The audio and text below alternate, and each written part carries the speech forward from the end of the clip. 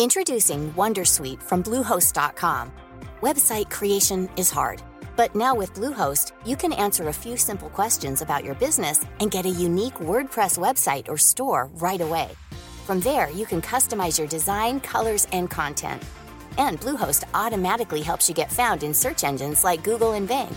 From step-by-step guidance to suggested plugins, Bluehost makes WordPress wonderful for everyone. Go to bluehost.com/wondersuite.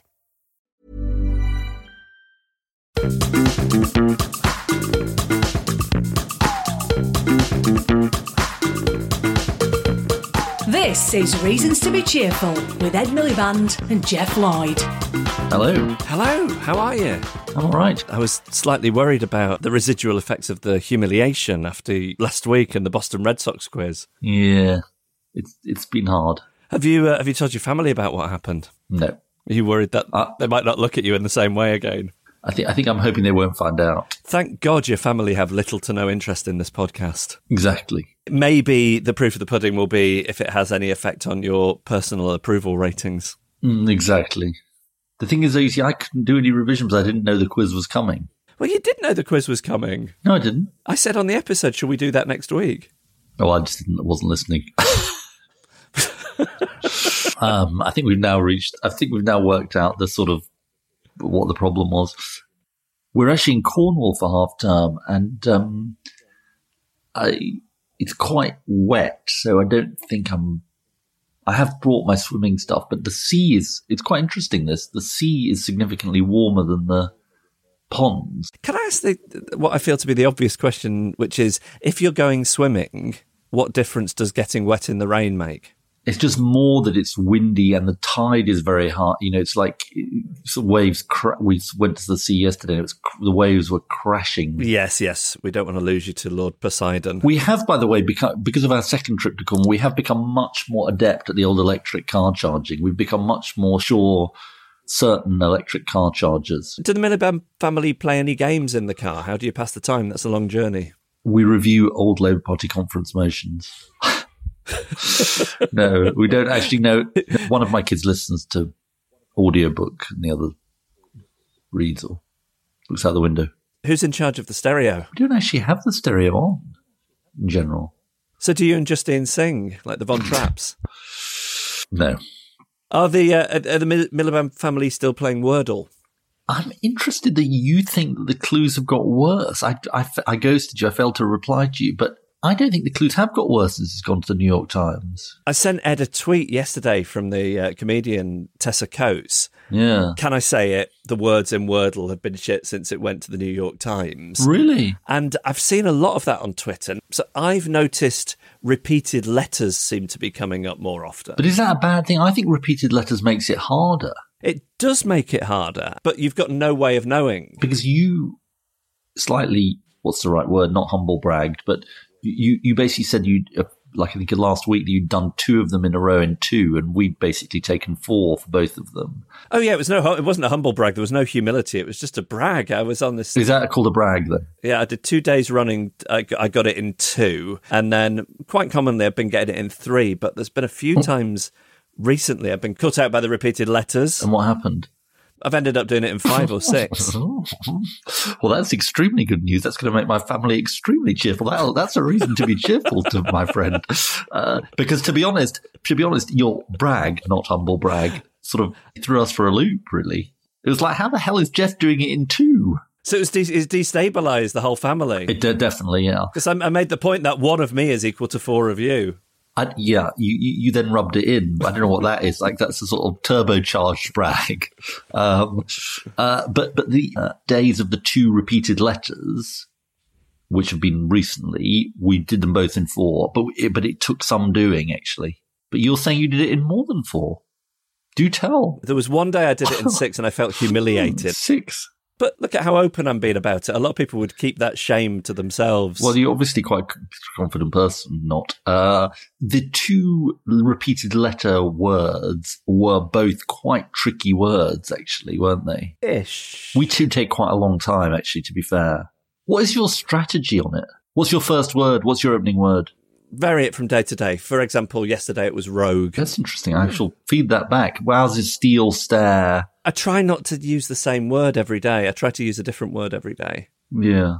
Do you then go for it if you get, say, 1 or 2 letters, or do you try a different 5 letters? Because I think probably the maximizing strategy is to then do a completely different set of letters to try and get to, say, 4 letters. It is, but there's something called the hard setting where you can't do that, where once you've got letters, you have to include those in your guess. Do you do the hard setting? Yes. Oh, for goodness sake.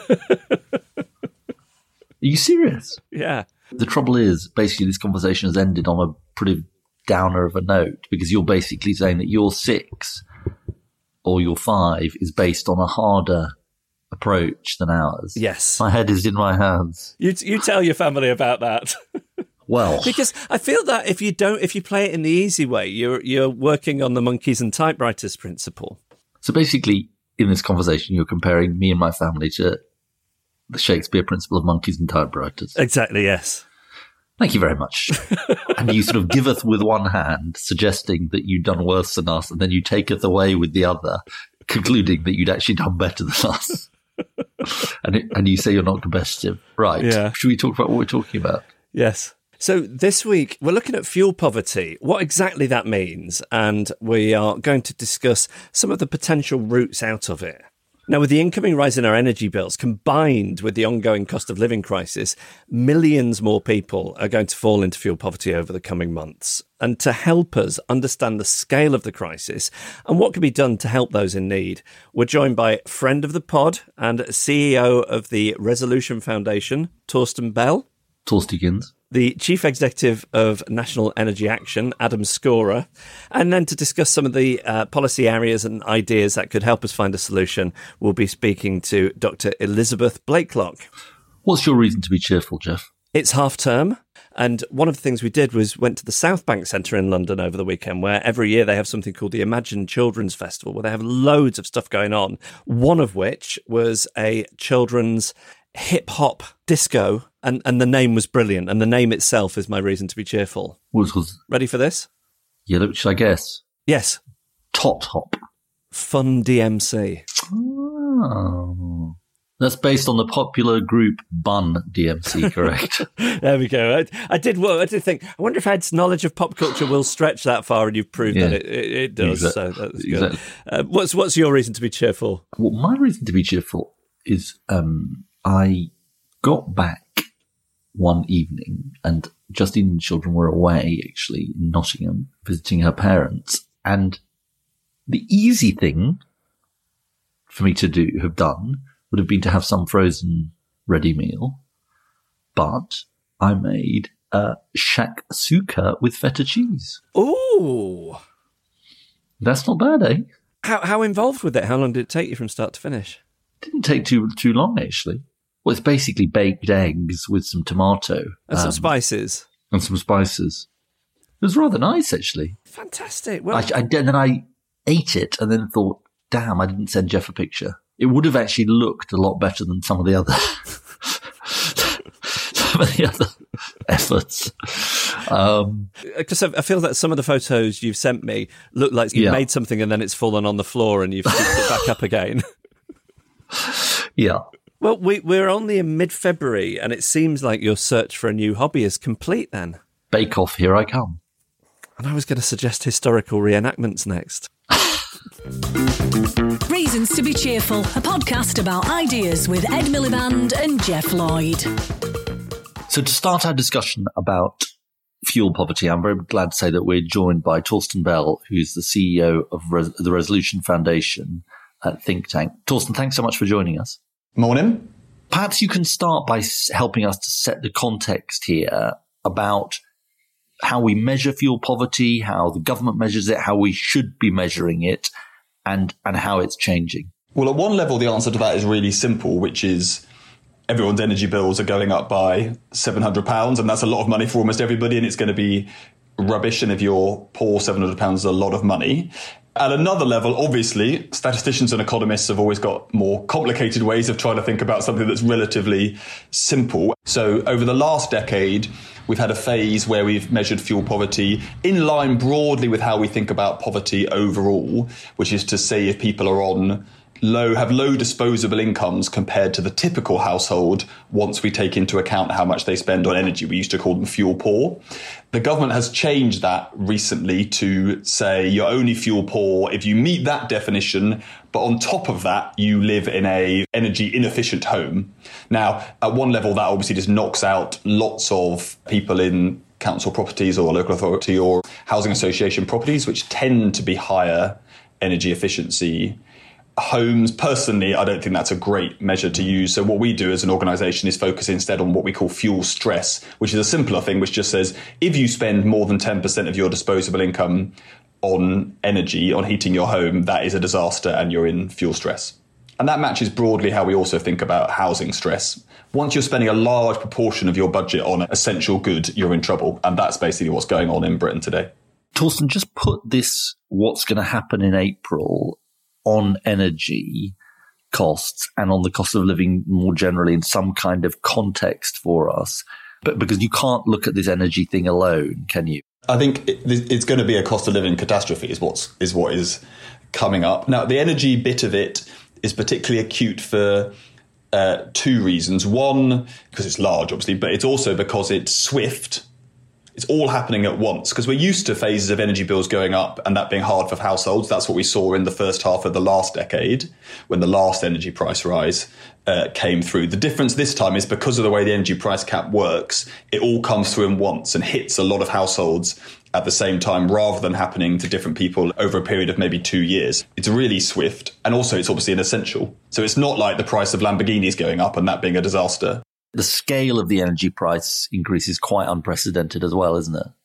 It's really large, although overall, I mean, we did see very large rises in the period after the financial crisis when you were busy trying to announce energy price freezes. So it's not totally incomparable to that. It's bigger, but it's not totally incomparable. But the overnightness of it, it's gone through the roof much quicker, is extreme. And then I think you then got to set that in a wider context, which is it's not just energy prices that are going up. Inflation overall is rising very quickly. New data out just recently shows us hitting 30-year highs for inflation. We'll be hitting well above that in the next 2 months as this energy price rises feed into the official inflation statistics. These are really big numbers. Prices generally are going up. You're seeing that in the bits that are tied to energy. So yes, on heating your home, particularly bad for the poor, paying for petrol and diesel, particularly large for richer households. But also we're just seeing generally prices starting to tick up. That's the backdrop to people having to cope with these particular rises in energy costs. And at the same time, we're also seeing wages, yes, probably slightly stronger than we were expecting in this stage of the recovery, but still nowhere near keeping up with inflation. We're going to see real wages falling for most households over the course of the next year. And then on top of that, taxes are going up. And although taxes are going up mainly for higher earning households because of it's focused on the national insurance rises, in general, for lots of middle income households, it's going to feel pretty tough as those things come together. So we've got growth, but we've got a cost of living recession, essentially. And the context, obviously, is that policy did protect, on average, household incomes from the big fall in GDP during the pandemic. But as we come out of the pandemic, GDP has recovered now to its pre-crisis levels, should be growing at an okay rate over the course of the next year. But household incomes are going to be falling. So it's not going to feel like a recovery in terms of your household budgets, even if it does for GDP. So given this wider context, should we be thinking about this as fuel-specific policies, or are there just bigger ideas that would be a better focus? Well, that's a great question. So I think we should be focusing on some fuel-specific policies because it's an essential. And so I don't think we should treat it as the same as just any old price rises. It has a very different effect on poorer households for that reason. Secondly, it's identifying some clear problems in how our energy system works, and addressing those over the medium term is really important in minimising the chance of this happening again.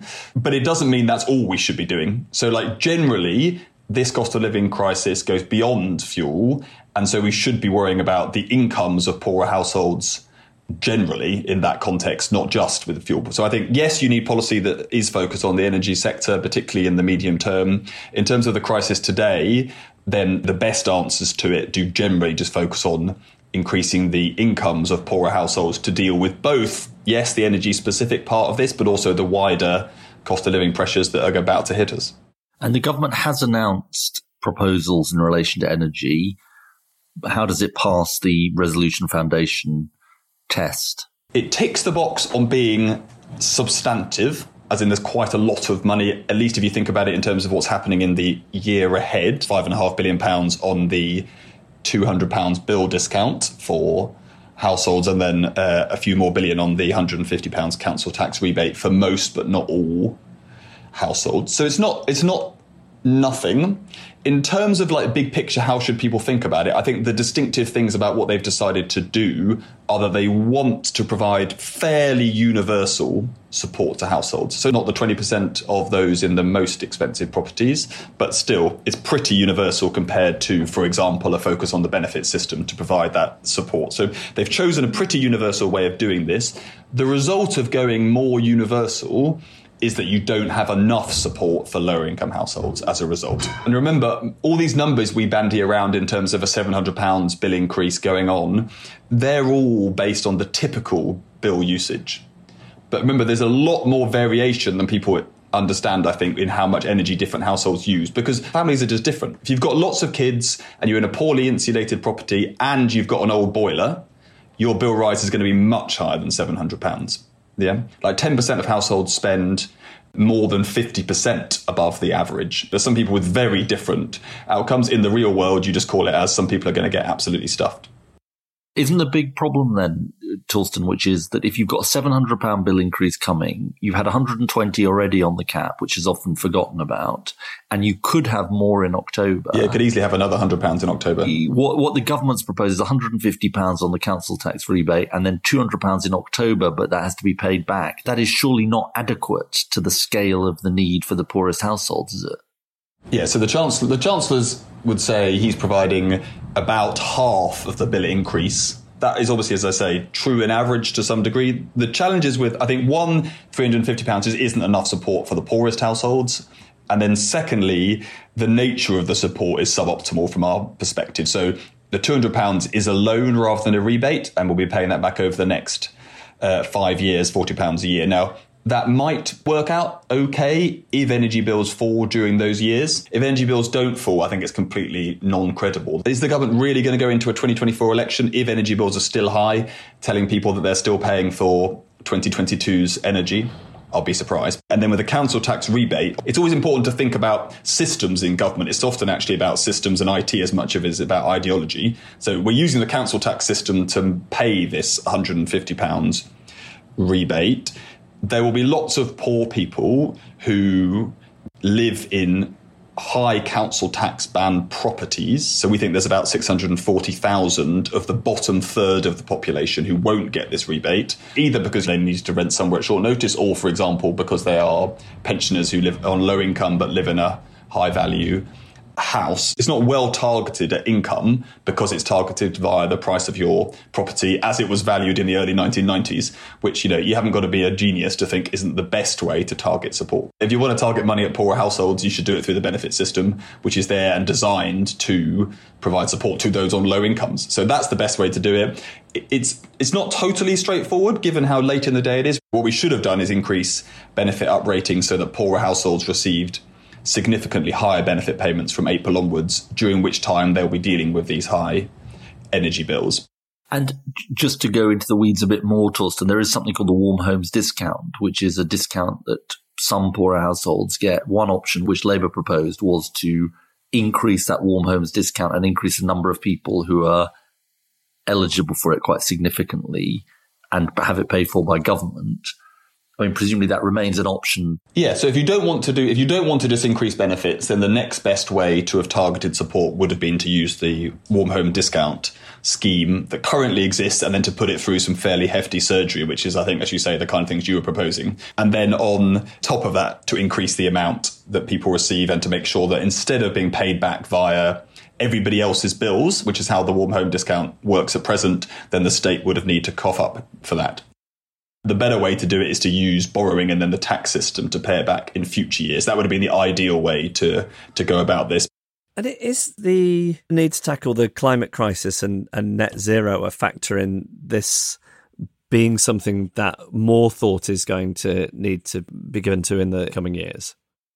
Yeah, that's a great question. So I think the one of the less good responses I've seen from some people, particularly those that are obviously strong campaigners for net zero, is to say in the face of these energy bill rises, this is exactly like the lesson people need to get them off the hook of carbon.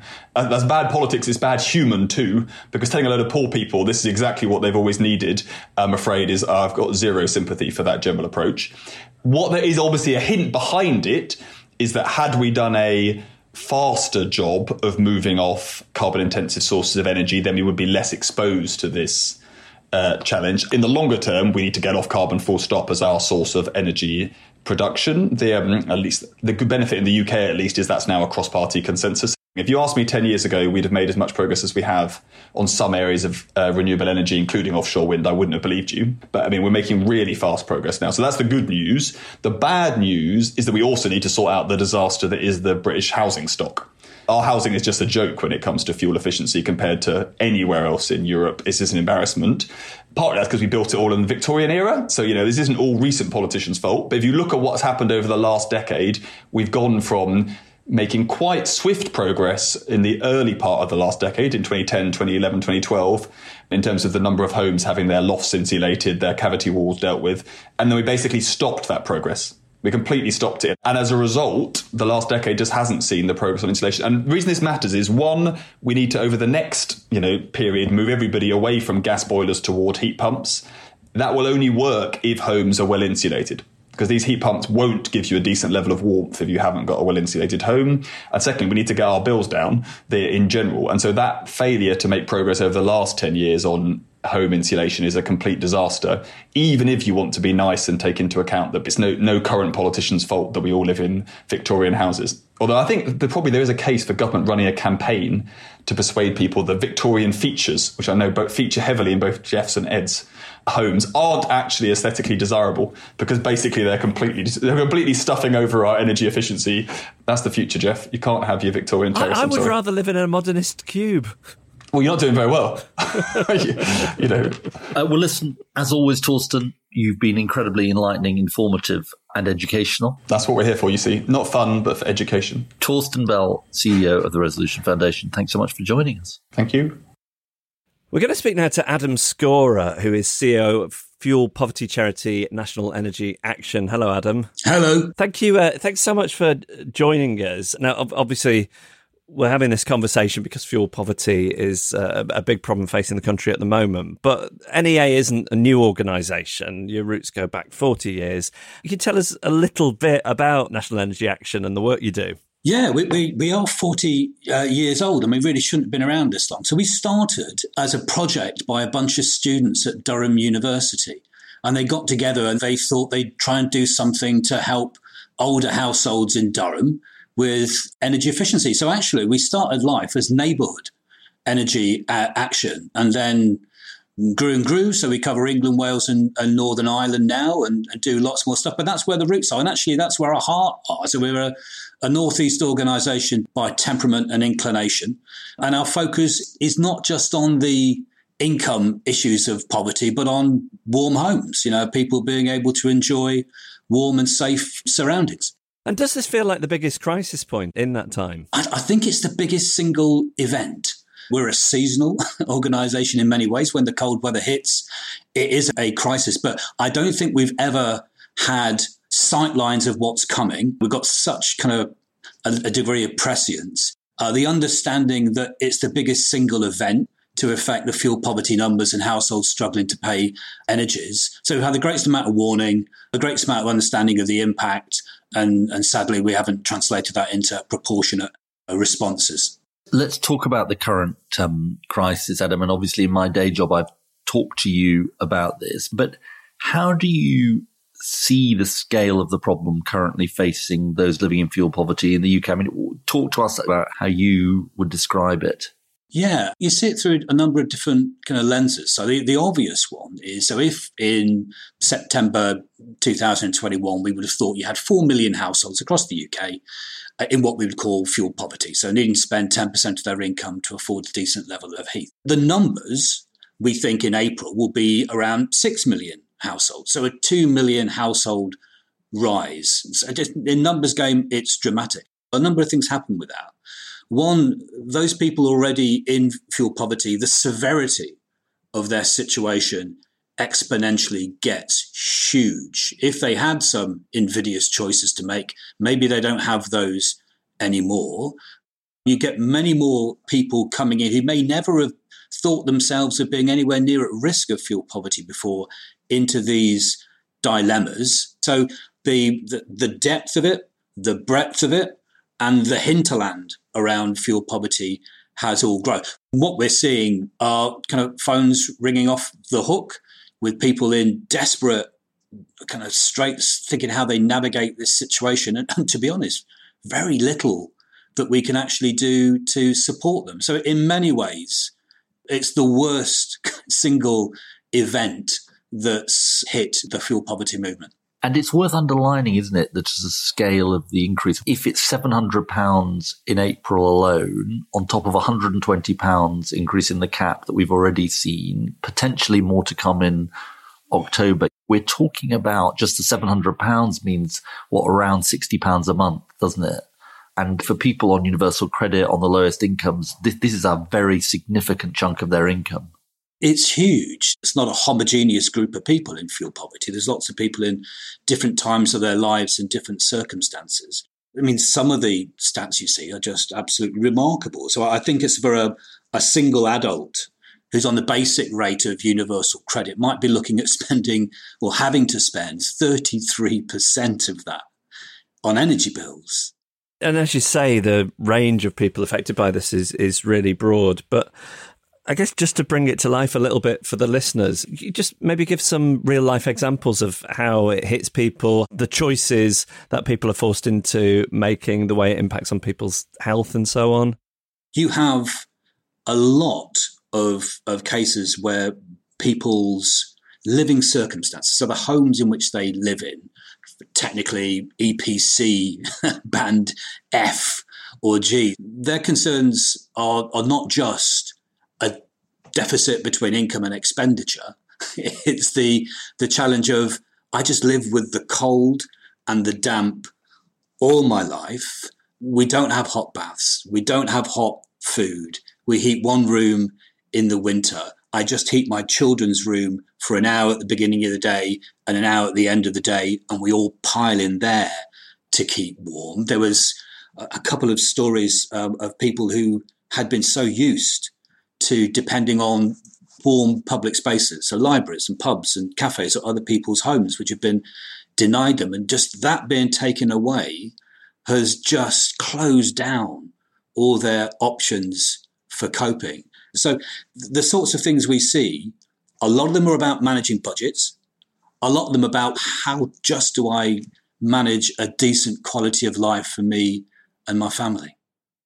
Because there's something interesting in what you said there. So we think of it very much in terms of heating, and then perhaps with this happening in April, that delays how soon people are going to feel that. But also aspects of like cooking, hot food, electricity. It's absolutely right that it's every aspect of your life. Actually, the common factor in almost all the calls we get, certainly the most distressing calls, is not just balancing budgets. It is mental anguish.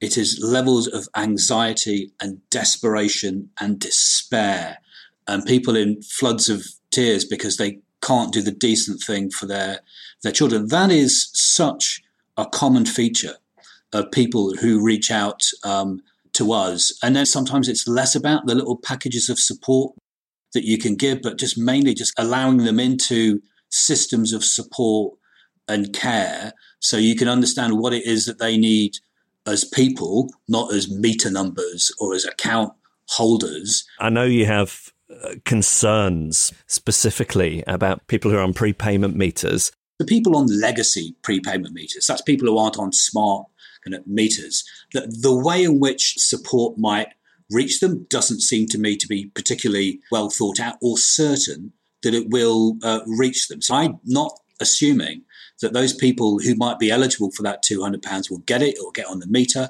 and they'll recover the costs properly. Just to be clear, this £200 is the £200 which is being taken off bills to be put back on at a later date.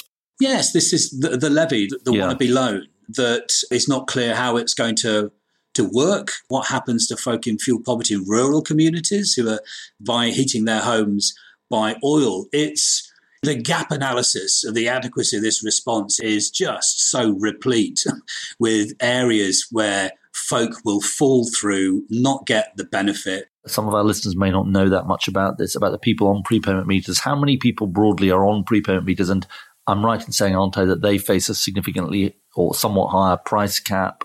So they're already at a disadvantage. So there's 4 million odd people on prepayment meters across the UK. We know that many of them, over 1 million of them, are in severe kind of financial distress when it comes to their energy bills. A lot of them are in private rented accommodation, are in the lowest quality homes when it comes to energy efficiency. They've never been well served by the energy market. The price cap is even more punitive on them. The prices will be greater, and they're the ones that make, and they'll be doing already in anticipation of the price cap going on, they're the ones that make the really hard choice is not will I accrue debt but keep warm, it's can I actually physically put money onto the meter. So it is the intensification of challenge in the energy market for those householders. Just to explain, these are people for whom it would be difficult sometimes to pass the credit checks, jump through the hoops that an energy company would want you to get set up with an account in the first place. These are often people who are on a prepayment meter because of debt, because they've had a debt history, and rather than disconnect them from the energy supply, they're put on a prepayment meter, so that debt is loaded on. So you're paying off a debt as well as paying for the energy that you use. You've set out very clearly and eloquently the scale of the problem. What are you calling for to be done about it in the immediate term and then the longer term? In the immediate, what's been desperately needed is a deep and targeted approach for those people in the greatest need. So it's either money off the bill that makes a difference or money into the welfare system that makes a difference. Proportionality, not gesture.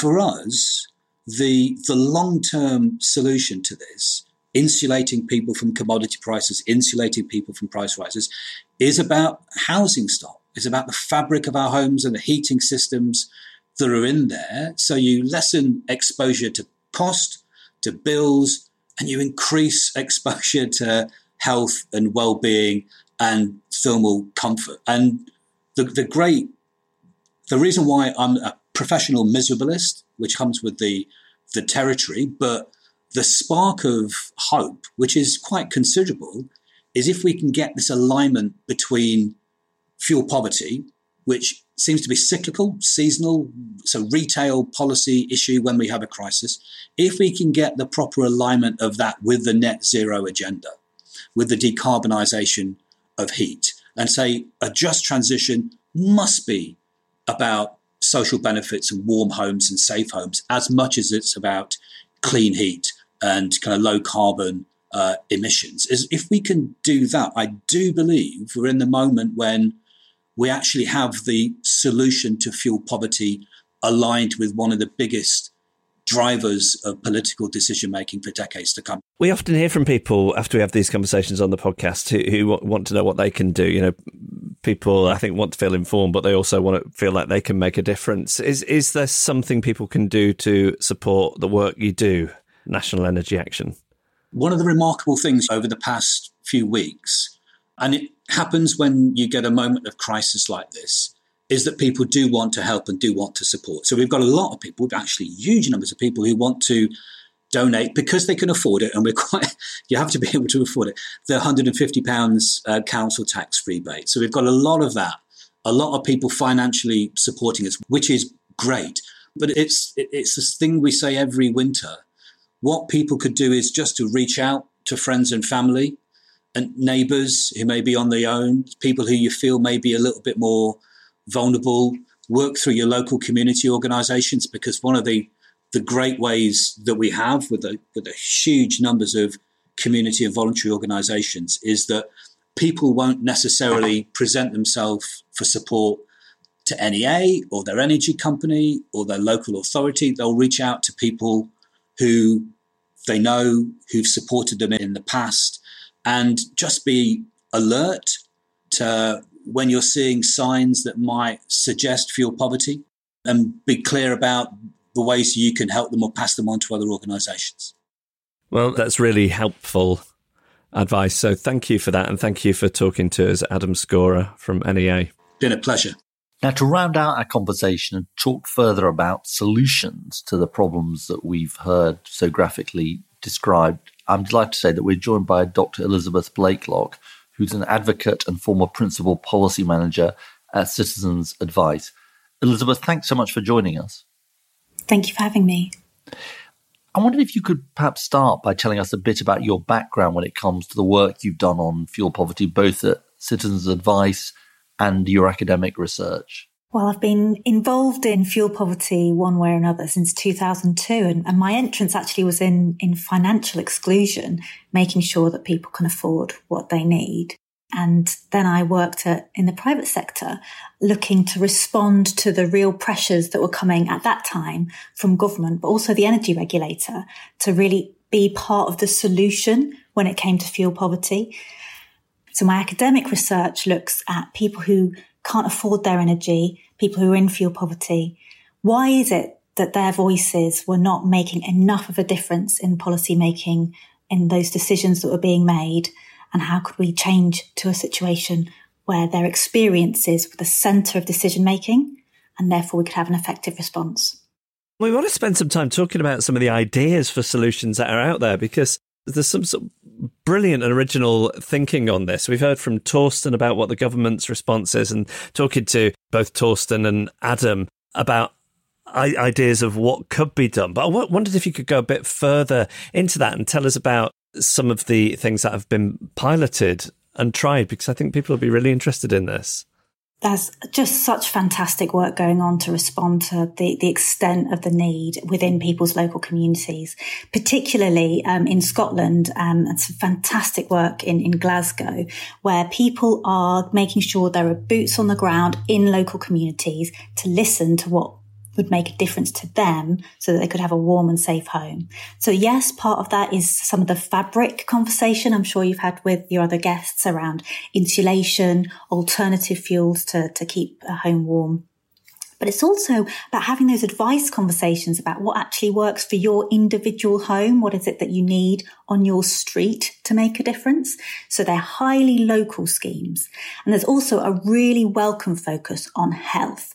So we've known right from the inception of fuel poverty as a discussion, as a research area, as a policy area, we've known that the health outcomes, one of the biggest prizes here to intervene. And we see brilliant pilots that partner with healthcare provision to keep people's home safe and warm. So there's a scheme called Warm Welcome, which is working with midwives, warmth on prescription, looking at healthcare professionals. And there's a brilliant scheme, very small but impactful, in Boilers on Prescription, where literally GPs could prescribe a new boiler for people so they could be warm in their home. This is so interesting to me. It reminded me a bit of the episode we'd done on social prescriptions. There was a pilot done in the West Midlands. You tell us a bit more about this idea of warmth or boilers on prescription. So we know that people who are struggling with their health have particular needs when it comes to their energy services. Mostly in this country, it's heating, but also in around air conditioning when it's too hot, and then also having electricity you need to keep your home safe and warm. So what this looks at is, rather than expecting people who are really struggling to pay all of their bills to know that there's funding available, to fill in an extensive form, which is usually only available online to get the grant. Often there's a very long waiting list for that. Rather than that very difficult process, you have experts in the community, trusted experts. And when someone goes to that GP or is talking to that midwife, they trust their comment when they say, actually, the mold in your home, the fact that it's so cold, the fact that you have to limit how often you're running your washing machine, turning on the kettle, that's having a real impact on your health. And I can signpost you. I can make sure that someone is there to support you in accessing this grant or accessing this scheme to make sure that what you need comes into your home. And tell us, Elizabeth, how have these trials gone, and have there been some good positive outcomes that we can focus on? Absolutely. So because we're meeting people where they are, they're worried about their health, they're talking to their healthcare professionals. We see that there are lower rates of respiratory challenges. There are hugely increased reports of people's mental health, how they feel about living in their home, how they feel about staying in their home when they need to be safe at home and warm. And the feedback from healthcare professionals is entirely consistent with the now decades of evidence. Lower rates of fuel poverty translate into better health.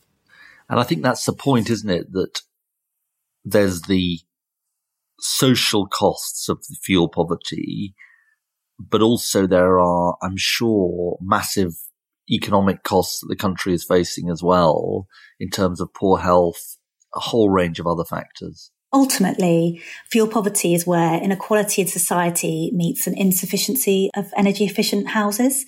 And when we talk, and I get to listen to the two of you talk about structural responses to structural problems of inequality. I mean, it is very literally a structural problem with fuel poverty. It's the walls, it's the pipes and wires, which can be improved with proven technology. This is not a policy space where we're lacking in evidence of things that are going to make a difference, that we're lacking grant funding to make sure it actually makes its way into people's homes. And it seems obvious that tackling the climate crisis has to be central to any solution. What is the way of thinking about those two things, those two needs, that we join them together so that one enhances the other? I think myself and many other fuel poverty advocates would say that the kind of retrofitting that we're talking about is important for all homes. Why we would connect the climate debate to the fuel poverty debate was to say we need to make sure that the people who are struggling the most get the support first. And it's making sure that people who won't have access to credit, they won't get the loan to improve a home they own. They need grant funding and they may need support in talking to whoever does own their home. And there's an enormous opportunity to connect fuel poverty responses to the broader conversation about the Green New Deal, about a green recovery from COVID. This is the idea that high-skilled jobs are created to insulate people's homes. Those people then who are in their home have the health benefits of a warm, safe home. They also have more income to spend on other goods to use in our economy as part of the recovery. So these two things are so well aligned and could make an enormous difference. I'm just flabbergasted that it has not already been put into play. Another idea is district heat networks. Can you tell us about those? So district heat networks are going to play a huge role in our transition to a net zero society. So it's quite a different way of thinking about warming your home. You're sharing, ultimately, your heating with an area, smaller or larger. And then that means that you may feel that it's quite a big change in the way that you decide to heat your home. So you won't be coming in and turning up your thermostat if you're particularly cold in most settings. And they have had excellent outcomes for some social housing in Europe, where we see that the joining up of high quality housing, social housing providers and a heat network can be really positive. I'm just thinking about how much interacting with the heating in our homes has changed over the years with the introduction of smart meters and technology. Have any of the schemes helped bring people up to speed on that stuff who might not necessarily be that tech savvy? Yes, there are some really successful pilots around testing in people's homes, how they respond to a different type of thermostat, an accessible in-home display. I have to say though, Jeff, I don't think we can count on every single person in the country suddenly becoming a passionate energy geek like me, right, if we're going to get to a net zero society. Really what we want is a seamless journey. So that might be a fridge or a washing machine, which is using energy when it's at its cheapest. That might be a heating system with a safety response on it, which sends a message to a carer or a health professional if your heating is not on at the level that it needs to be. So technology provides lots of different opportunities, but there hasn't been the funding there to systematically implement it in a way that would make a difference. And if we're going to get to a net zero society, we need that to be far more inclusive and responding to people's need to have accessible energy services, affordable energy services, is such a core foundation of a just transition. So there's great opportunity for that technology to automate rather than the weight of responsibility being on the homeowner. Absolutely. We have a thing on the podcast, Elizabeth, called, which you will know about, I think, as a podcast listener, called the Jeffocracy. And I can see your excitement in being able to be in the Jeffocracy. Unlike Ed. Unlike me, yeah. I'm pretty sort of ambivalent at best. I'm pretty cynical about the Jeffocracy by now. But if Jeff were to give you the role of devising the policies to tackle fuel poverty, where would you, and I think you've obviously given us a very clear indication, but where would you begin? Well, after I'd have recovered from my hangover with the extensive celebration of the long-awaited Jeffocracy, I would take a tray of coffee to the Green Deal Czar's office to talk about how we can get a local response based on health to people's energy needs. So that would be a funding mechanism led by grant funding for trusted local organisations to deliver a nationwide retrofit strategy, and that starts boots on the ground first in communities that we know need it most.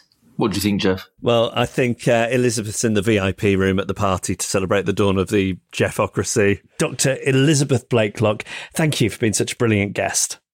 Well, what did you think of that conversation, Jeff? Firstly, I feel this is your purview, your area of expertise, so I won't take up much time here. But the two things I took out of it are that the sticking plaster for this immediate crisis in April is woefully inadequate. But I was struck, as I so often am, by these conversations, how entwined with the changes we need to make towards net zero to tackle the climate crisis all this is. And that thinking has to be integral to it. I completely agree with you on both counts. You know, we put forward a set of proposals which would have given up to £600 to 9 million of the poorer households. And part of the funding for that is paid for by a windfall tax on the oil and gas companies. And that is important. So I think sometimes people have, the way this has been covered, it's like the crisis is coming in April and then that's sort of it. And it really isn't, because the scale of crisis will really hit people perhaps next winter. And so the kind of campaign to get the government to move further on this has got to carry on. But then secondly, you are completely right. There is such a kind of obvious thing to be doing, which is a big mass energy efficiency program that could make an absolutely huge difference to people. And the way I sort of think about this is, look, are we really going to go from the kind of high carbon unjust world where there are millions of people in fuel poverty to the zero carbon unjust world where there are millions of people in fuel poverty? Well, surely no. And we've got to use this moment to do the kind of energy efficiency measures that we should have done long ago. It was also exciting to hear from Elizabeth that technology could be put to better use by shifting the responsibility from people having to figure out their smart meters and work out almost appliance by appliance how to make their houses more energy efficient, to using smart technology to be doing that in the background anyway. I mean, that seems like a great opportunity. The thing about energy efficiency is we know how to do this. When I was Energy Secretary, we started on some house-by-house, street-by-street programs that were starting to make a difference to people, and we just need this to be a big national mission. You're listening to Reasons to be Cheerful with Ed Miliband and Jeff Lloyd. Hey, I'm Ryan Reynolds. At Mint Mobile, we like to do the opposite of what Big Wireless does. They charge you a lot, we charge you a little. So naturally, when they announced they'd be raising their prices due to inflation, we decided to deflate our prices due to not hating you. That's right. We're cutting the price of Mint Unlimited from $30 a month to just $15 a month. Give it a try at mintmobile.com/switch. $45 up front for 3 months plus taxes and fees. Promo rate for new customers for limited time. Unlimited more than 40 gigabytes per month. Slows full terms at mintmobile.com. Introducing Wondersuite from Bluehost.com. Website creation is hard, but now with Bluehost, you can answer a few simple questions about your business and get a unique WordPress website or store right away. From there, you can customize your design, colors, and content. And Bluehost automatically helps you get found in search engines like Google and Bing. From step-by-step guidance to suggested plugins, Bluehost makes WordPress wonderful for everyone. Go to bluehost.com/wondersuite. As ever, we would love to hear from you, cheerfulpodcast.com. And this is great. The subject line is Heartwarming Story. And it comes from Bay Whitaker, who says, I was listening back to some of your older episodes and it reminded me of this. My bloke and I have been together for 38 years. We recently got married. It was in September 2018, and that was pretty much down to one of your early podcasts on no-fault divorce. Wow. Bay says, during the discussion, one of the experts spoke out about how cohabiting partners have no rights when each other dies, like married partners do, and the idea of a common law marriage doesn't really exist in the UK. We aren't planning on dying, but as we're getting older, we started talking about marriage as a pragmatic decision just in case. We decided we'd have the kind of wedding that would suit us. We had 2 friends as witnesses at the registry office. Our daughter came too. We went for coffee and cake afterwards and then went to work and got on with our day. It was a really happy thing to do and suited us because we never wanted to have a big expensive party and wedding anyway. I think it cost less than £300 for the registration process. So thanks for prompting us to do that. Bay, I mean, I think that sounds wonderful. I think the only way it could have been improved would be by having Ed and myself as the witnesses. You've never married somebody? I have actually. Have you? Yes. Are you serious? Yeah, I mean, this is a long story, but I married 2 radio listeners in Las Vegas with Suggs from Madness as one of the witnesses. You must expand on that at a future episode. Well, it involved becoming ordained on the internet and some fairly elaborate robes. What an extraordinary life you've led. Yeah. How about you? Have you ever married anyone? No. Apart from your wife, obviously. Yeah. Well, this one comes from Alex Naylor Teese. And I was actually going to mention this myself anyway, but here goes. Dear Ed and Jeff, last Saturday my wife and I were visiting friends and planned to see if we could spot Ed at the Finsbury Park run. I couldn't quite believe it when I saw him on the start line, but couldn't bring myself to say hello. We set off at a similar pace until the first hill where I managed to pull away. After I'd settled into the run, confident that I was going to beat Ed, he started to overtake me. Yes! Near the end of the run, and we ended up in a sprint to the finish. High on adrenaline, I plucked up the courage to say, I love your podcast. I should say that Alex is just a sort of bracket here. Alex did actually beat me by a second. So he's a kind of humble guy, obviously, who didn't want to mention this. Ed took pity on me and took the time to chat. We started talking about my job. I work for a small company which builds software for large batteries that are used to help match the supply and demand of energy on the national grid. Ed's enthusiasm on the subject made me wonder whether you could do an episode about energy storage. This is sort of clean energy storage. We've heard the classic example of energy demand spiking as everyone turns their kettle on during the World Cup, but people might not be aware of the daily challenges of supplying energy as we rely on more weather-dependent power sources. It would be great to hear more about how different countries are making their electricity systems ready for a zero-carbon future. He then does add, my wife had also hoped to meet Ed at Parkrun. However, she had drunk too much on Friday, nervous anticipation, and she couldn't make it. She sends her jealous apologies. Well, it's very gracious of you to read out that email despite the fact that he beat you. It was a photo finish, I should say. But he still beat you. But he still beat me. Yeah. And a quick one here from Gabrielle Shamash, who basically indulged you by running the numbers for your pond air temperature, water temperature data graph. She contributed to scientific knowledge is what you actually mean. She did. I'm not sure those were your motives by asking for it, but Gabrielle says, I just Are you questioning my motives? Yes, yeah, very okay. much so. Just checking. Yeah. I just wanted to thank you guys for publishing the graph and article. As a total nerd, it definitely felt great to see that other people appreciated it, including my family, who thought it was quite cool. Who'd have thought, Ed, that something that started with you thinking about exactly what type of swimming trunks you were going to wear would end with somebody getting some cool cred with their own family? I would have thought that would have happened. Gabrielle continues with, I decided to write about UK politics for the Brown University student newspaper, The Indian. I thought you might be interested. I've attached the link and the longer version. Well, thank you for that, Gabrielle. And I think we should probably stick that in the show notes as well. And also, remember, we've got the temperature gun now, so there might be more data coming. Send us your ideas or suggest a guest for a future episode. Email reasons@cheerfulpodcast.com. Find us on Facebook or tweet @cheerfulpodcast. Whoa, we're in the outro. I have a bone to pick with you. Oh no, not another one. I believe you have committed me to a park run. I'm not sure that's quite right, is it? A friend of mine met you at Parkrun last Saturday, and she texted me to say, "Oh, I'm next to your pal Ed," and I said, "Oh, you should say hello to him. He loves meeting people. I'm not joking." And she did. She said, "Well, I don't want to look like a fan. I want him to know that I'm a serious podcast person," because she works at Acast and hosts that podcast. And I said, "No, honestly, I've never known anyone more energized by talking to strangers." Definitely. So the two of you got talking, presumably, and then maybe an hour later, I received a text message from her saying you were right, and we agreed that you will come to Highbury Parkrun. You being Jeff. Yes. I mean, that's not 100% my memory. I was a bit more fatalistic. She said, I keep trying to persuade him to do Parkrun, and he never wants to. And I was a bit sort of, meh. I'd sort of given up on you, really.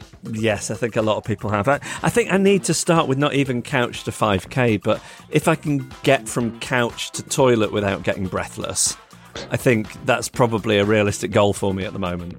I think when you reach the sort of peak of the fitness that I was at, Jeff, you've got to keep on the regime in order to maintain it. I mean, I'm reluctant to give you a compliment, but you do. I feel like you're reverse aging. That's nice of you to say.